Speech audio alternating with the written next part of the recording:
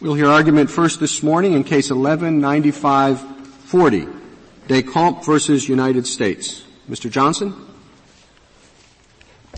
Mr. Chief Justice, may it please the Court. In this case, it doesn't matter what my client was convicted of in 1978 in the state of California. What's important for the Armed Career Criminal Act is what he's convicted of. And as we all know, when you're to be convicted of a crime, elements have to be proven beyond a reasonable doubt or agreed to by a defendant after waiving his constitutional rights. In California, burglary, unlawful entry as defined by the court in Taylor on what a generic burglary consists of is not an element of California burglary. Any entry with the intent to commit a crime, a theft or a felony will do.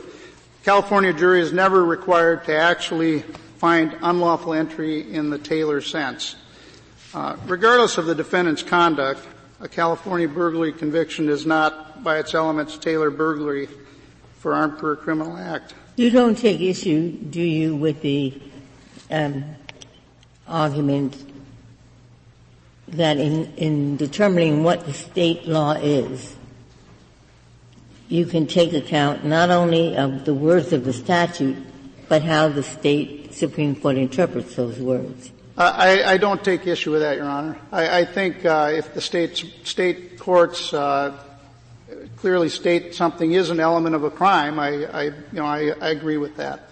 Well, the California Supreme Court has said that an element of the burglary statute is the violation of some possessory interest. Now, I know there's some disagreement between you and the government about that, but assuming for the sake of argument that that is an element, one way for the California court to express that is to say simply, as it has, that an element is the violation of a possessory interest. Another way of saying exactly the same thing would be to say that the term enters under the California burglary statute means either breaking into a structure or the violation of a possessory interest in some other way. Okay. Those are exactly equivalent. Now, if they were to say the latter, would a conviction under the statute potentially qualify under Armed Career Criminal Act? I don't believe it would, because I don't believe possessory interest equates to Taylor definition. No, but they set out alternative elements, either breaking into the structure or the violation of the possessory interest in some other way. Well, if the elements are shown, and if that's the definition, then yes. But I don't think California possessory interest is the same thing. No, but they have said, do you dispute the fact that saying A, an element is the violation of the possessory interest, and B, the elements are breaking or the violation of the possessory interest in some other way are exactly the same substantively? I don't, Your Honor, because in the Taylor sense, you have to have a unlawful trespass, actually a trespass, or an invasion of a person's unlawful trespass. In California, you don't have to have a trespass. And as the Court indicated in the Taylor decision, it talked about shoplifting in the state of California. So is a shoplifter someone who should be subject to an Armed Career Criminal Act enhancement? I thought your argument was that if the terms of the statute set out alternative ways of satisfying an element, you have alternative elements, in essence, that then, even if some of those alternatives don't fall within generic burglary, if one does, then a conviction under that statute potentially can qualify. I have no argument with that. That's okay. The modified categorical approach. All right. Now, what if the state Supreme Court says exactly the same thing? Your answer to Justice Ginsburg was it doesn't matter whether the elements are set out in the statute or whether they are defined by the state court. Well, as I said, if the element is set forth and it's an element that meets the definition of the generic definition in Taylor, then I agree with you. But I don't believe California burglary does that, because the entry with intent to commit a crime is burglary in California. Well, I'll ask the question one more time. Is there a difference? What the California court has said is that an element is the violation of the possessory interest. Assuming for the sake of argument that is correct. That is a correct statement of California law. Is there any substantive difference between saying that and saying the element is breaking or, in the alternative, the violation of a possessory interest in some other way? Is there some substantive difference between those two things? There may not be a substantive difference, but in California, breaking is not required at any time. It's not an element of the crime. Mr. Johnson, could I try what Justice Alito is getting at maybe in a slightly different way? And it's really the argument that the Ninth Circuit made, which is that you can take any indivisible statute, and you can reimagine it as a statute with divisible elements. And Justice Alito gave one example of that.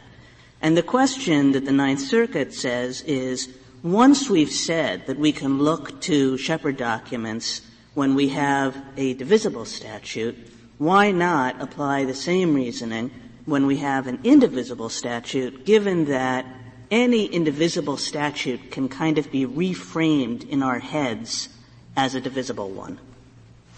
Well, because in that case, the jury, if a statute is made where the question is a weapon involved, and you can commit that with an axe, a gun, or a knife, but the element is weapon, the jury is only required to find weapon. And if gun is the fact that needs to be shown for an act of predicate, you don't get there. Again, you go back to the element, what's the person convicted of? They'd be convicted of a weapon violation, not a gun violation. And so I suggest it's the same thing here. But I thought our cases held that when you have a conviction for a weapons violation, you can look to the Shepard materials to decide whether, in fact, the weapon violation was a gun, a knife, or an axe. Can't you? If the state statute sets out those as an alternative element, I would agree with that. If they're not set out as an alternative element, then I think they're a manner and means of committing the crime. I don't think they're an element of the crime. Or if you acknowledge if the state Supreme Court says weapon could mean a gun, a knife, or a hatchet, that would suffice, right? But if the Supreme Court doesn't say that, we cannot imagine it. Well, if it's spelled out as an element, I think you can. But if it's not, it's not spelled out as an element, but the state Supreme Court says, our statute says weapon. Of course, a weapon could be a gun, a knife, or a hatchet.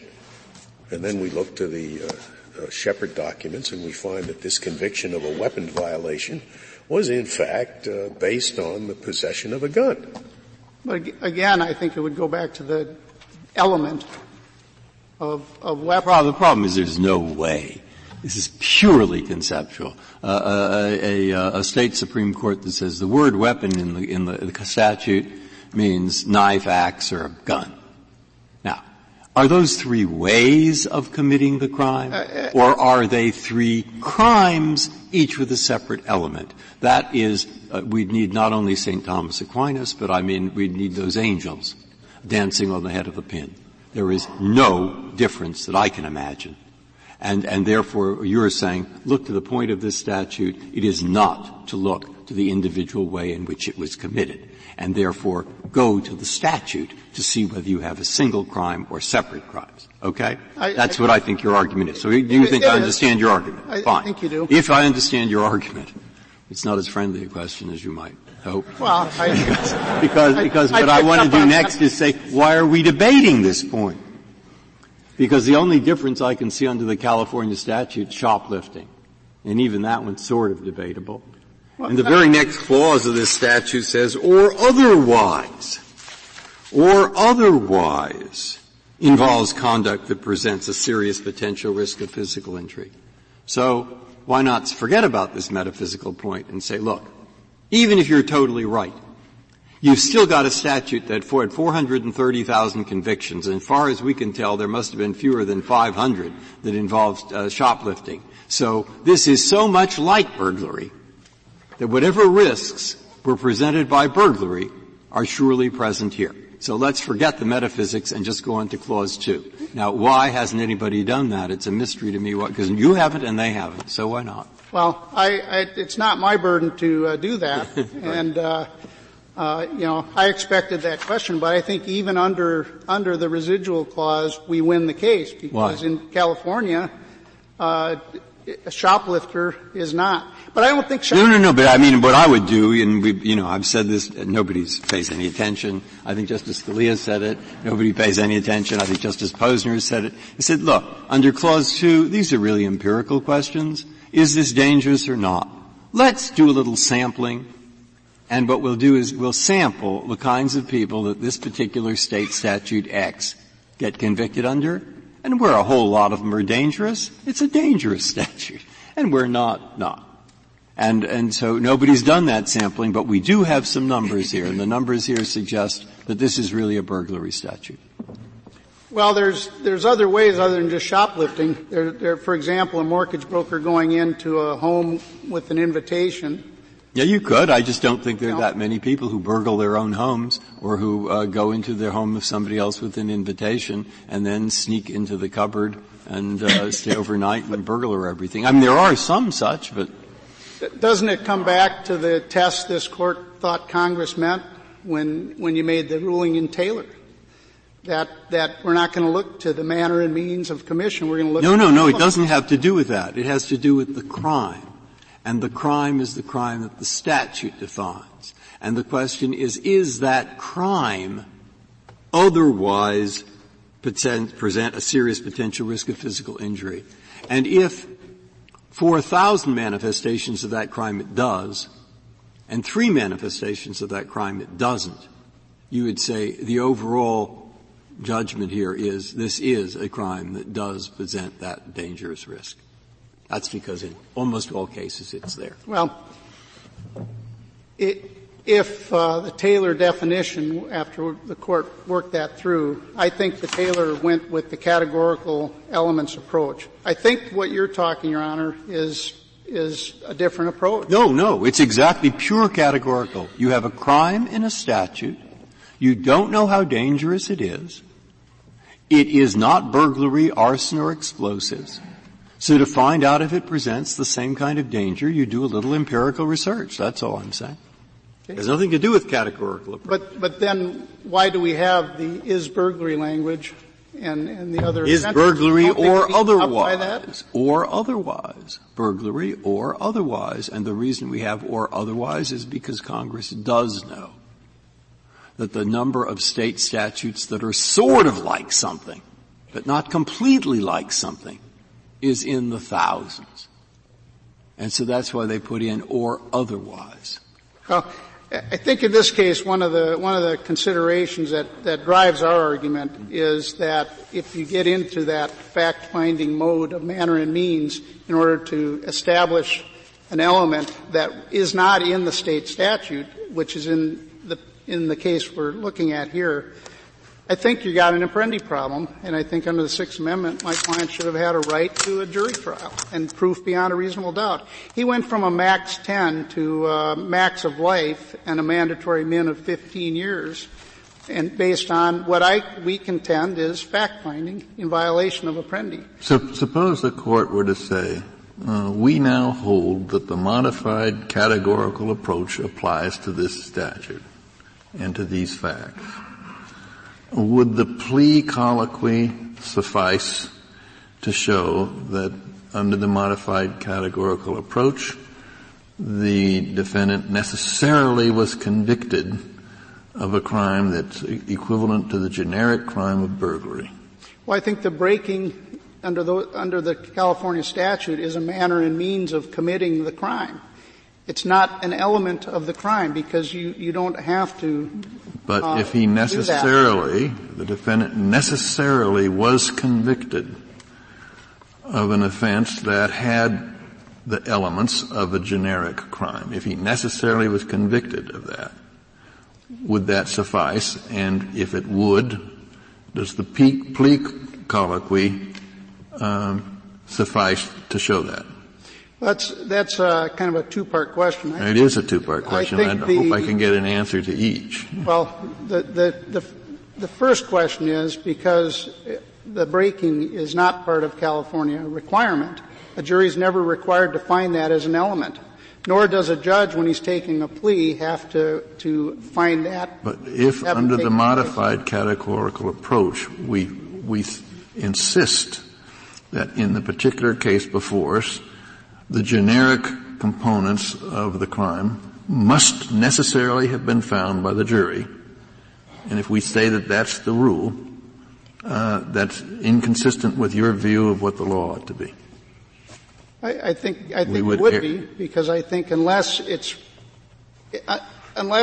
there are alternatives in the statute, some of which constitute the generic crime and some of which don't, I don't think you can use a modified categorical approach. I think what you're saying is it could necessarily have been found by the jury, but he would nevertheless not have been convicted of that particular crime. That's obviously a more... The jury, in finding him guilty of the generic offense, could only have found that this mode of committing the offense was what he used. Nonetheless, he has not been convicted of using that mode. He's been convicted of the generic offense. Isn't that true? Exactly true. Just like, for an example, would be in a plea bargain context, the prosecutor charges a person with delivery of a controlled substance. Maybe there's a problem with a search or something, and they come up with a plea bargain of possession of a controlled substance.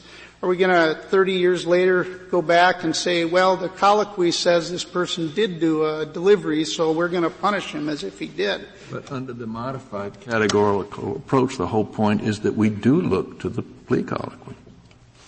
You look to the plea colloquy. Of course, which is why you say you don't think the modified categorical approach should apply. But I'm saying, suppose we say that it does, and we look at the plea colloquy. What do you want us to conclude from that? Well, even if you say it does, it still doesn't.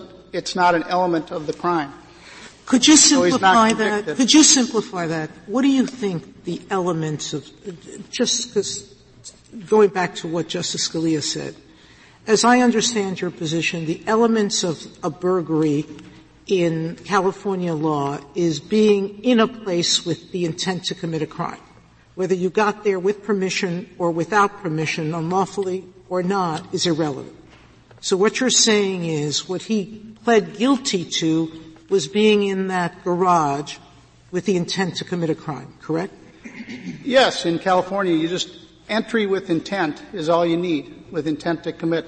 The unlawfulness is not necessary. It's not necessary. No matter what he said, he wasn't convicted of a generic crime because all he was convicted of under California law was entering and with intent. That's your point. And the manner and means of committing it isn't the point. It's what are you convicted of? And I think unless the court decides to change that approach, I think we're going to have an Apprendi problem. But your argument comes back to how the elements are defined. It comes back, so in your view, what is critical is in a case of a broad statute, whether the statute simply sets out a broad category or whether it sets out lots of subcategories. That's what your argument comes down to. If the court says, if the California legislature or the California court says the element is entry, period, that's one thing. If they say the element is breaking or entering in some other way, that's something entirely different. It all comes down to that in your view. Well, it may come down to what the court thinks California means by invasion of a possessory interest, but again, I don't see invasion of a possessory interest as the equivalent of Taylor entry. It's like the old joke. I mean, it's in the statute. You're looking back to see whether he was charged with possession of a gun, which is one word in the statute, or an axe, or a knife. That's what we're looking for into the categorical, modified categorical. But if all it says in the statute is weapon, even if the Supreme Court says it's a gun, a knife, or an axe, you still have nothing to look for, because the charge to the jury could have been, did he have a gun or knife or an axe? And the answer to that question when the jury comes back would be yes. See? All they have to say is yes. They don't have to say which. And therefore, Apprendi would be violated, in your view. That's correct. I think that sums it up. Okay. Well, if that's your argument, then you're really asking for us to modify our prior cases, because I thought it was clear that if the element, if the statute to qualify under ACCA, you have to have a gun. And the statute says that you have to have a weapon, and a weapon is defined as a gun, a knife, or a hatchet. That would be okay. Is that wrong? Don't you agree with that?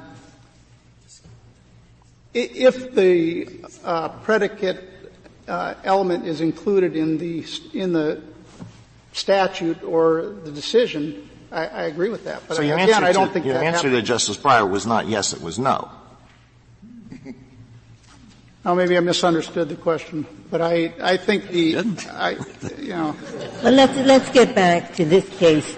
I think what you're saying about the plea colloquy is even if he had said to the judge, yes, I broke and entered the Metro Mart, even if he had said that, the conviction still would not be for burglary. The conviction is for just entry, and for the entry with intent, which again isn't how this court defined burglary in Taylor. And your principal argument, isn't it, is that what we've said in the modified categorical cases is that you look to these Shepard documents to help you define the element of the offense. So if you're not sure which offense the person has been convicted of, you look to the Shepard documents to do that. But you don't look to the Shepard documents for a different purpose, which is we know what the elements of the offense are, but we want to know whether this person also committed the generic offense. Yes. I agree with that.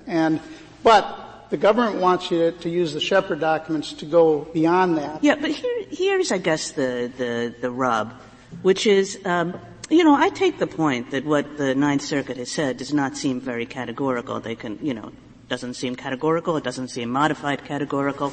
But there is something, a little bit insane about your position.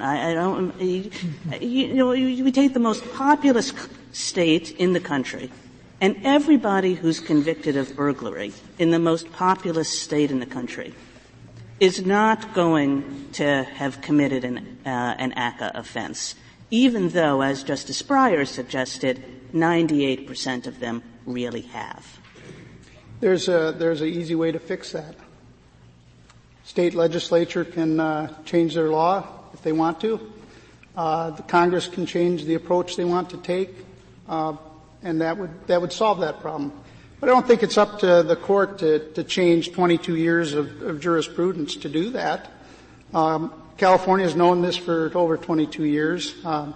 These problems have been around and percolating, and the right to a jury on issues of fact. But it's not California's problem, right? We're talking about federal legislation and how that operates.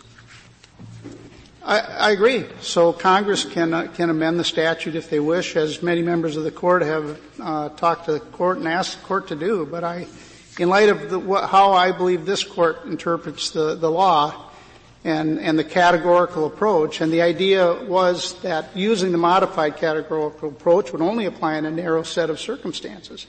The Ninth Circuit's version is not a narrow set of circumstances. Arguably, it's just about any crime that comes in. Later on, sometimes decades later, they're going to be doing fact-finding on issues. Some of the participants might have passed away. I mean, all kinds of things like that.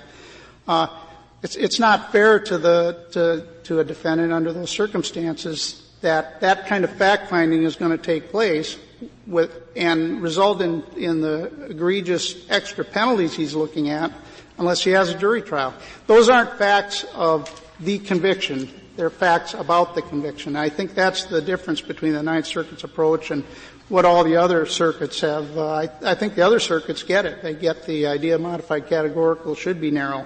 There's probably an obvious answer to this, but the Taylor definition of generic burglary is unlawful entry into or remaining in a building with intent to commit a crime. Why doesn't this, the crime of which the defendant was convicted, satisfy the remaining in the building with intent to commit a crime? California burglary is, I believe, in my reading the case law, it's the intent is formed as you enter the premises, and that's when the burglary's been committed. If, for example, that's the way I read the case law. But that intent would continue while the person remains in the building.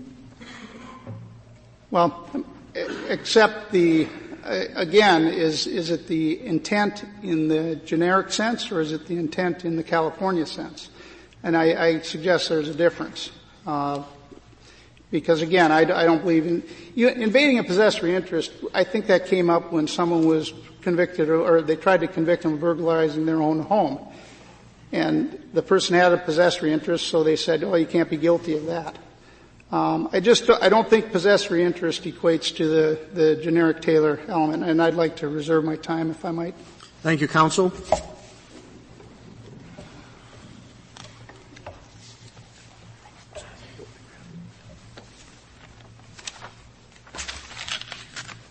Mr. Horwich. Thank you, Mr. Chief Justice, and may it please the Court. I'd like to start maybe at a point in a colloquy that my friend was having with Justice Breyer, which brought out the point that petitioner's position here is that there's a difference between alternative elements in state crimes and alternative means. And from the point of view of a guilty plea, which is what we're dealing with here, I don't see how you're going to make that sort of distinction. It's an unworkable distinction, because from the point of view of a defendant pleading guilty, whether it's an alternative element or an alternative means, it's just an alternative way of offering the factual basis for the crime. And the sentencing court ought to look, as this court said in Shepard, to the factual basis that's offered. No, but you're not looking at the factual basis for the purpose of deciding the manner in which the defendant committed the crime. You're looking to the factual basis, or you look to these other documents, in order to decide which crime it was that the offender committed. And the reason that you have to sometimes do that is because there are many state statutes which, under a single section number, list several different crimes, where crime here does not refer to a thing that happened on a particular day at a particular time, but refers to the kind of thing that a statute defines, i.e. a general category. Now, every case that we've written, it seems to me, says that or is consistent with that. And that's certainly consistent with the idea of the crimes being burglary, arson, explosives, or other dangerous crimes. So the guilty plea is beside the point. It may just say, guilty of 828-376, section 42B, C, end of the matter. And we don't know which of those three things, house, car, boat, which are there in that section, was the crime committed. And he's saying that's the end of that. And so he says then, look, this is a California state statute, and it isn't divided into three parts. It just has one part. And that one part is not the equivalent of federal burglary as defined by Justice Blackmun in the court in this case. End of matter, QED. I do think you've accurately described what the dividing line that petitioner would advocate is. But I would urge the Court to look at the experience of the Court of Appeals with trying to apply that dividing line, and that will reveal to the Court very clearly why it becomes unworkable. Because we've got several courts of appeals, as the Court's aware, there's a division of authority on this, that have said, well, look, we want to look for statutes that are phrased in the disjunctive or that have these separately numbered subsection headings or something. Now, setting aside whether that's really principled or not to focus on the text versus the judicial decisions, let's accept for the sake of argument that that's the line. The problem is that in the next case that those courts confront, that applying that rule rigidly produces really strange results. That's exactly right. So therefore, that was my question, basically. And of course, Congress knew that there are hundreds or thousands of state statutes with several different words. And they can't, different ways of getting at the same thing. And therefore, they wrote the next phrase of their federal statute, which is it's burglary, arson, explosives, or otherwise involves conduct that presents a serious potential risk of physical injury. And so if you have a slight variation on the burglary theme, it doesn't fit within generic burglary. But it's pretty hard to imagine it wouldn't otherwise present the same risks, at least if it's only a slight variation. Well, the parties have not briefed here, and I wouldn't want to. No, and that was my question. Why not? Well, this case has been argued because this is a conviction under California burglary, it's been argued under the premise that it should be classified as generic burglary. But maybe they haven't argued it because there's some serious constitutional doubt about whether the statute which makes it a crime to engage in conduct which creates a serious risk of physical injury is constitutional. That's such a vague standard. You go to prison for 30 years if you engage in conduct, quote, that creates a serious risk of physical injury. I'm not about to buy into that one. I understand Your Honor's view on that subject. Mr. Horwitz, I'm going to do you a favor and ask you about an argument you did make. Okay? Yes.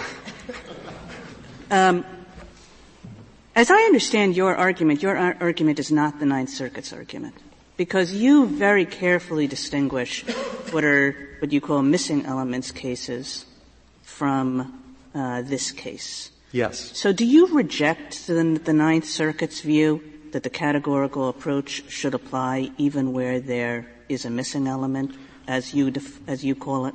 Well, I want to be very careful that we're talking about the same thing when we say missing element. And so maybe I can give an example of what I think is a missing element case and one to which we do not think the modified categorical approach can be applied.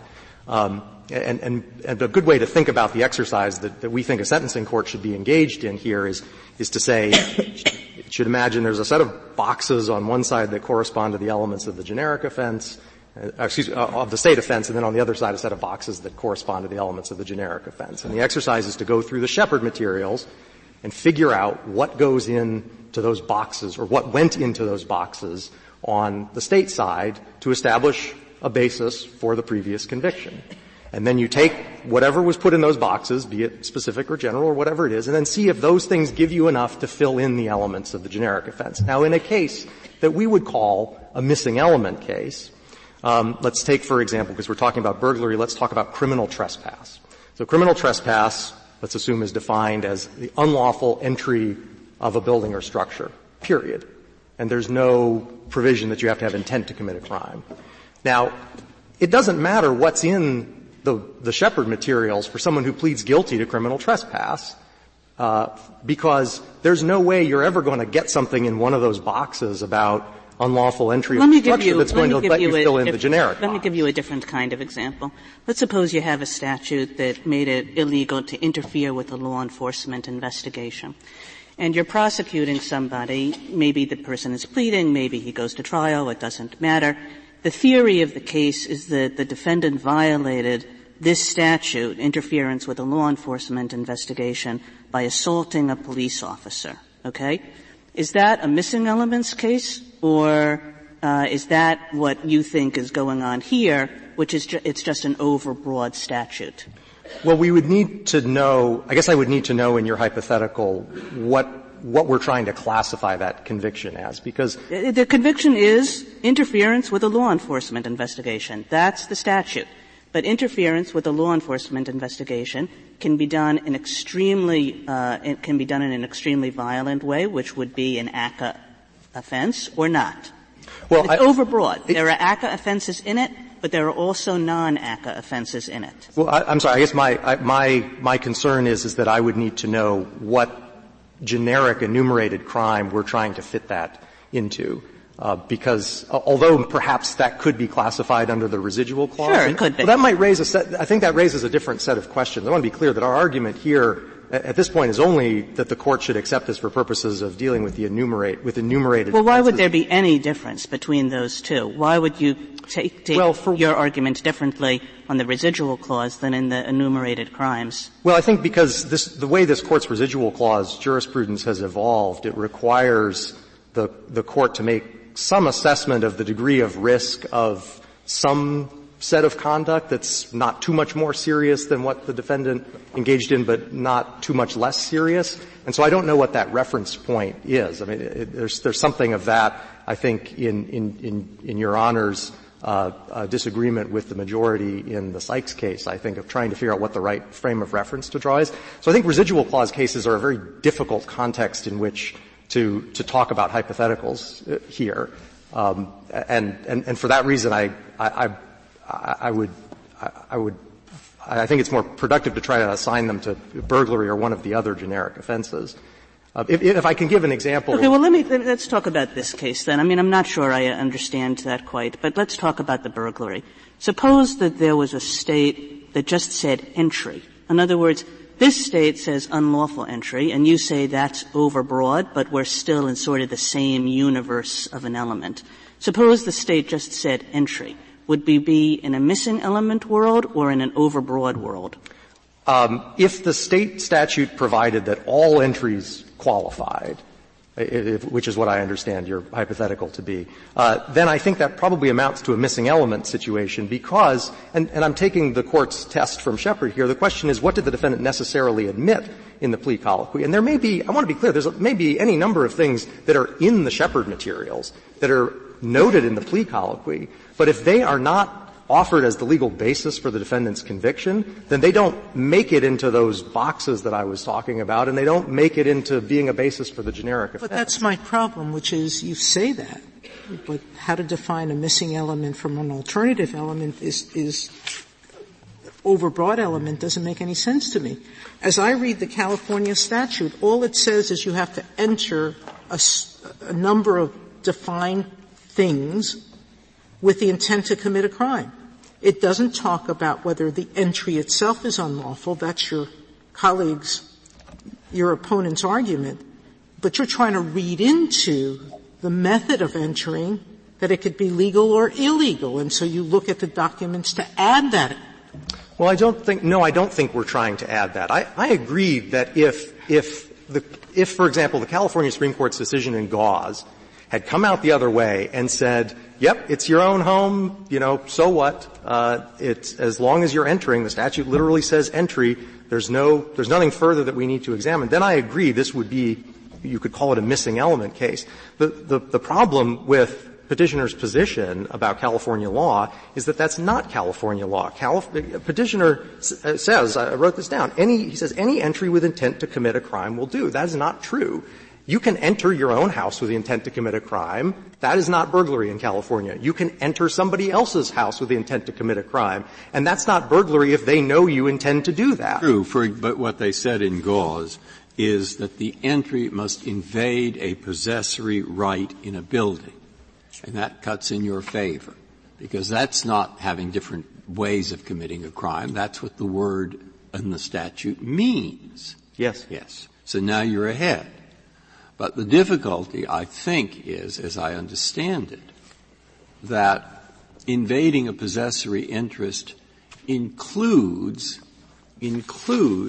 going into a shop with an intent to steal something, a shoplifter.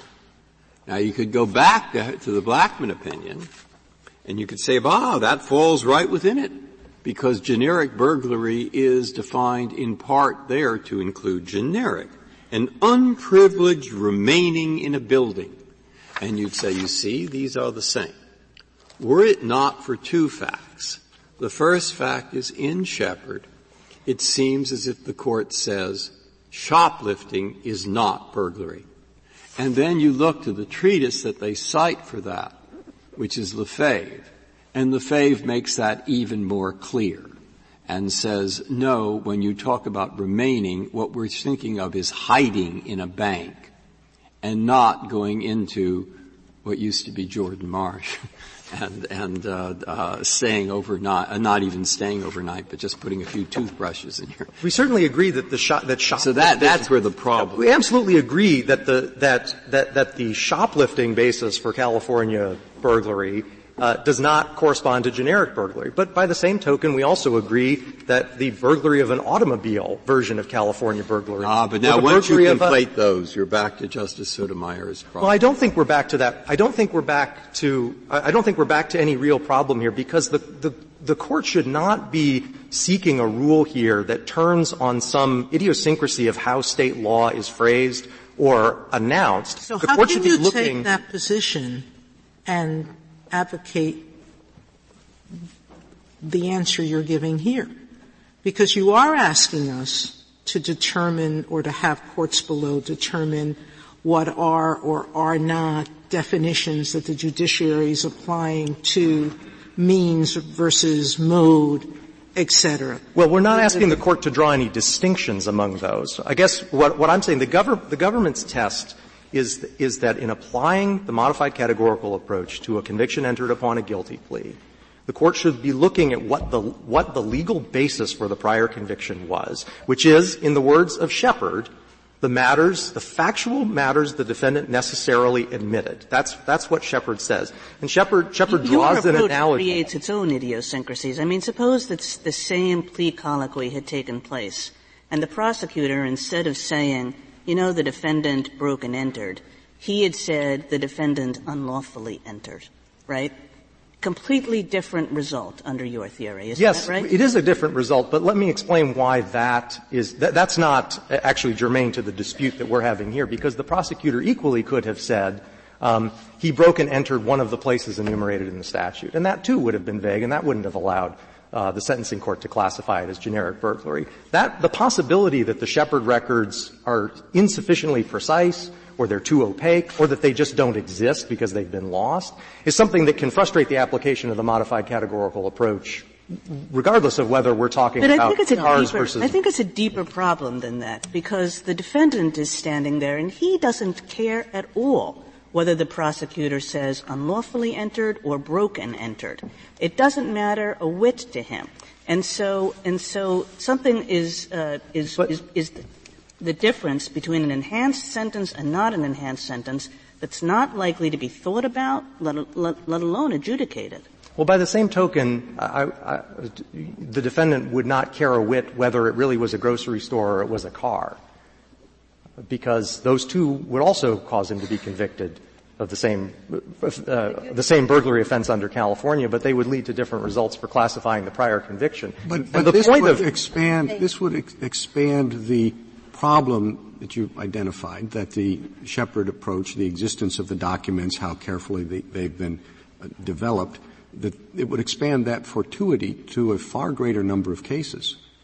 I guess I'm not prepared to make a confident prediction about the relative number of cases. It certainly would be more cases, but I think that we would be expanding it that way in an effort to assure greater sentencing equity. It seems very strange to me that you could have had someone engage in exactly the conduct the petitioner did, but in another state, come into court, have exactly the same guilty plea colloquy, be convicted of that state's version of burglary, and then it does count. But it doesn't count in California for some reason. I'm not sure that it achieves greater sentencing equity when you have two defendants who've done exactly the same thing in California, and because of the fortuity of what the plea colloquy looked like in one case as opposed to another, when it really didn't matter one way or another in that situation, one person qualifies under ACCA and the other doesn't.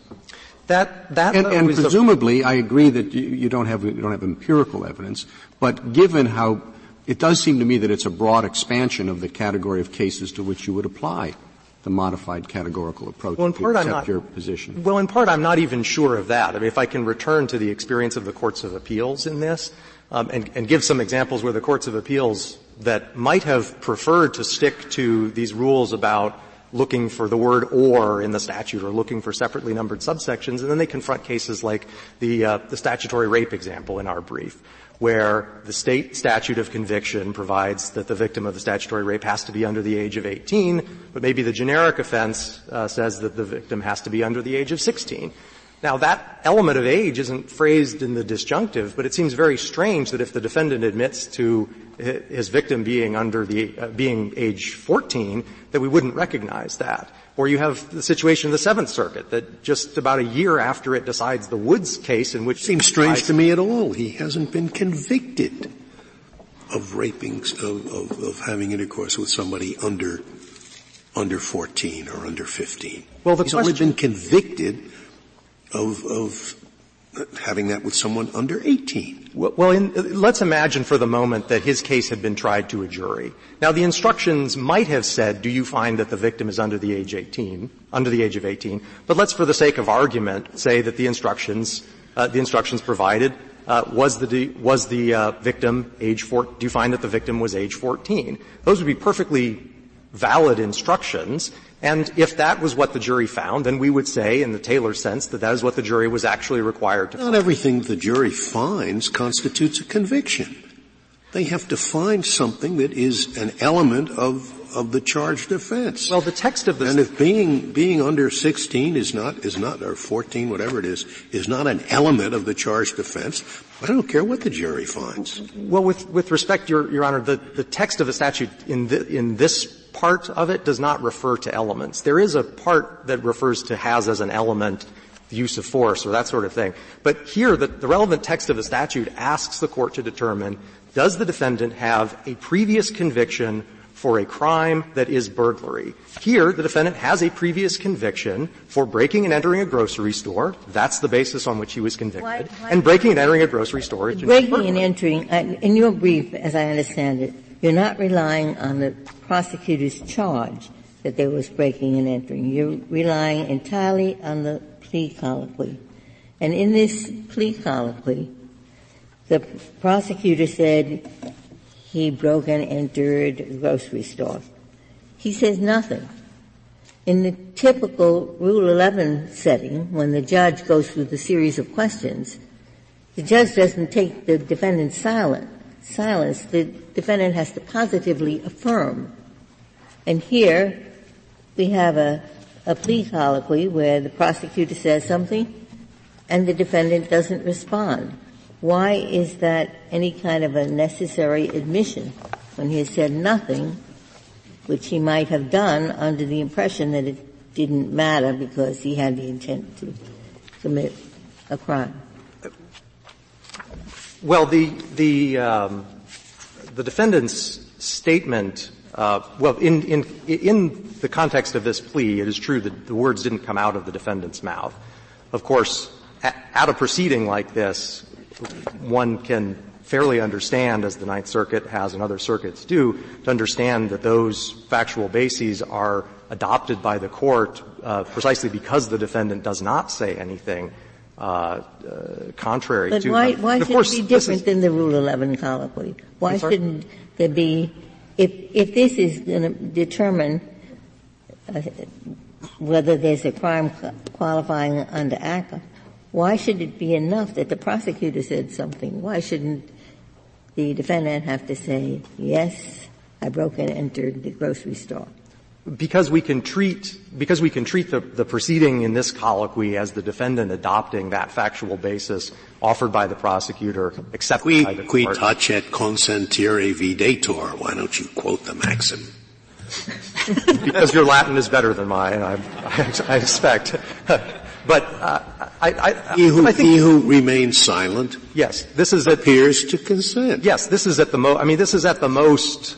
This of course is at one of the most important moments in the criminal process here. This is essentially the defendant confessing his guilt and accepting punishment from the court. So it seems that it's fair to accept that when a basis is offered for his conviction and he is silent. Well, I guess it depends on whether the basis has any relevance to the punishment he's going to receive, which in this case it doesn't. But put that aside.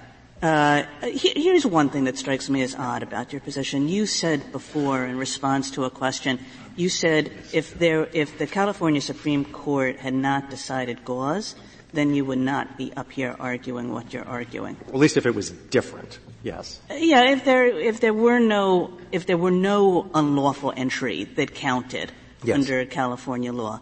But, the fact that there's this strange Gauze case which says, you can't burglarize your own home, right? The fact that the court happens to come across that case and happens to decide that it seems completely irrelevant as to this matter, whether or not the California court once decided that you can't burglarize your own home. What does that have to do with anything in this case? Here's the relevance of it. It's because at common law, of course, there was a strict breaking requirement. And as this court recognized in Taylor and going back to the Lefebvre treatise in Taylor, that requirement had over the years and into modern statutes been relaxed to include not only strict breakings, but also entries by fraud, entries by threat, and so forth.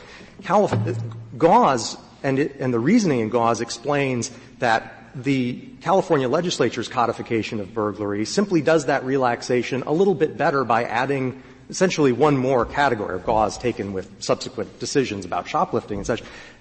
Explains California just did that one better by adding another category, which is entries that exceed the implied consent to enter public places for lawful purposes.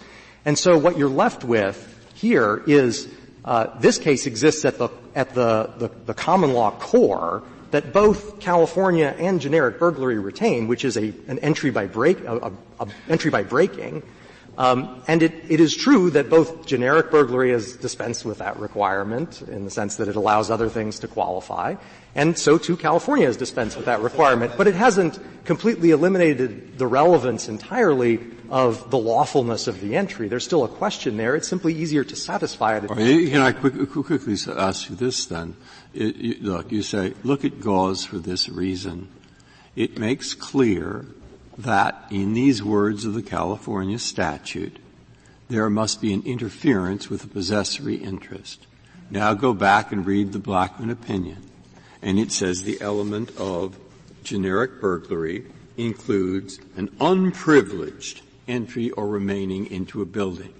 You say, now, between those two forms of words, there is virtually no difference. Yes. The one possible difference is shoplifting. Exactly. And as to shoplifting, here is what I would like to say. This is you. Okay? Not me. Shoplifting just is not a factor under California Code Section 459.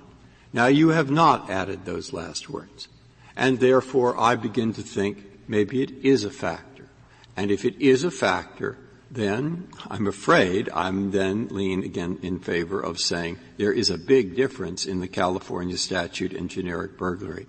But if you could tell me, no, there are other shoplifting statutes. This is never or hardly ever used for shoplifting, then maybe I would feel differently about it and say, oh, it's close enough.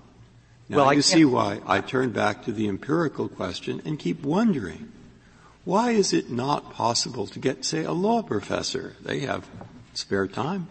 The sentencing commission. Well, get someone to look and see what are the real behaviors that are convicted under Section 459. I can, and then advise defendants who anticipate committing these crimes so that they will know which crimes carry another 30 years.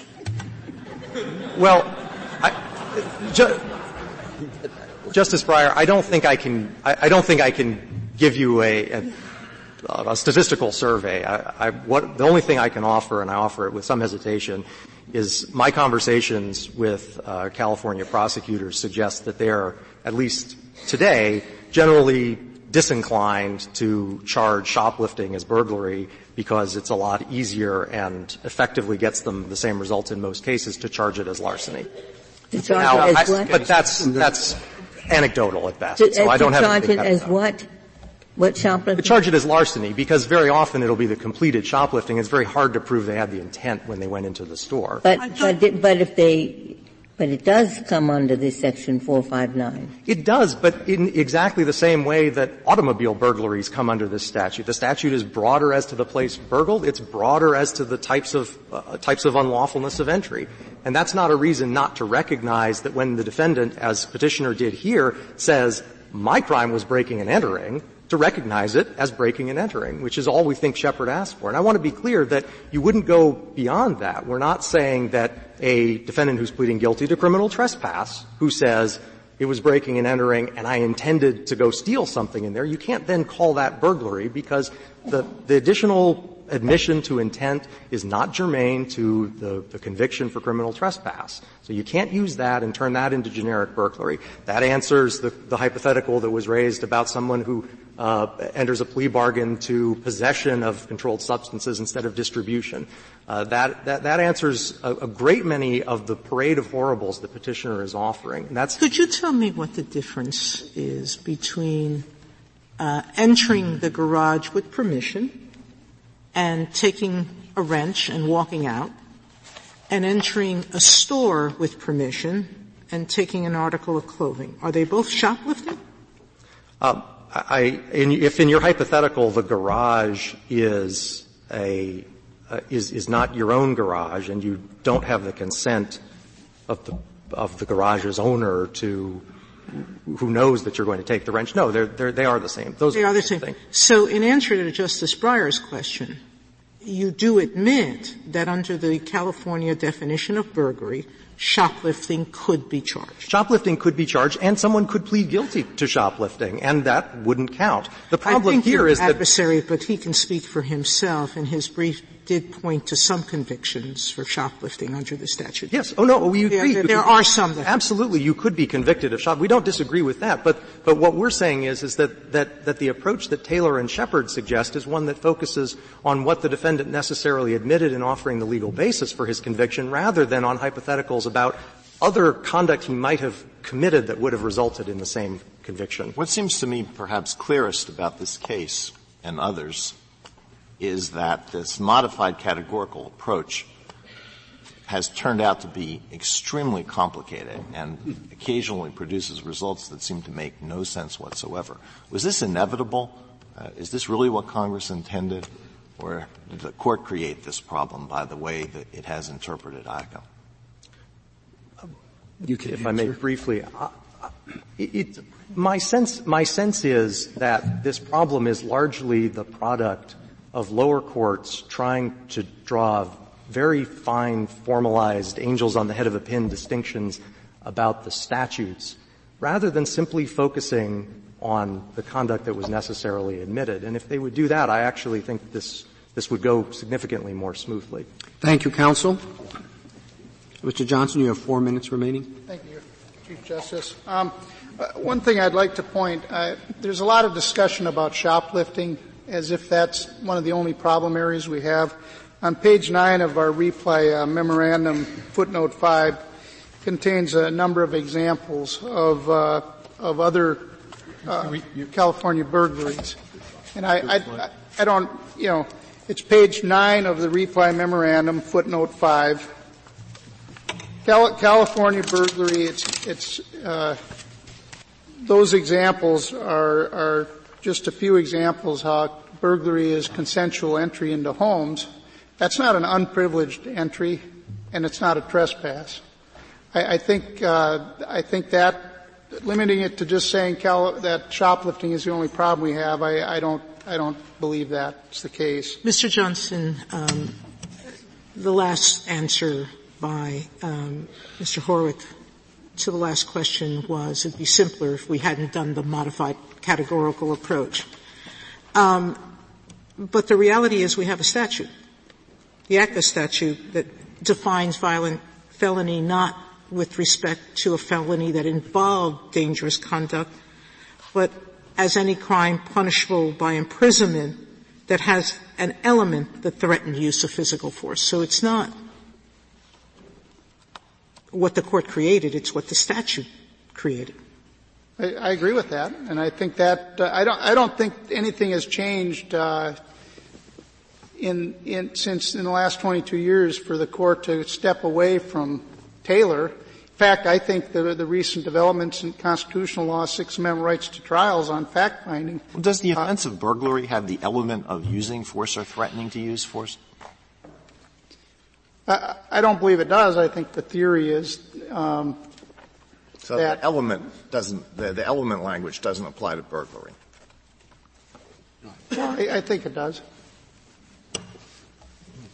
Well, you don't have to prove. I mean, burglary is specifically named. It's not the residual clause. It's not the residual. The use or threatened use of force is the residual. If you're convicted of burglary, it doesn't matter whether you threaten force. Right? Well, again, I think if we get into the residual, it's going to require the evaluations the court have done on that. But modified, if you look at the you think only those burglaries that threaten force are covered by the statute? Certainly not. No. It's all burglaries, so long as you meet the generic definition of burglary, right? Well, I agree with that. Unless there's other questions, I yield the rest of my time. Thank you, counsel. The case is submitted.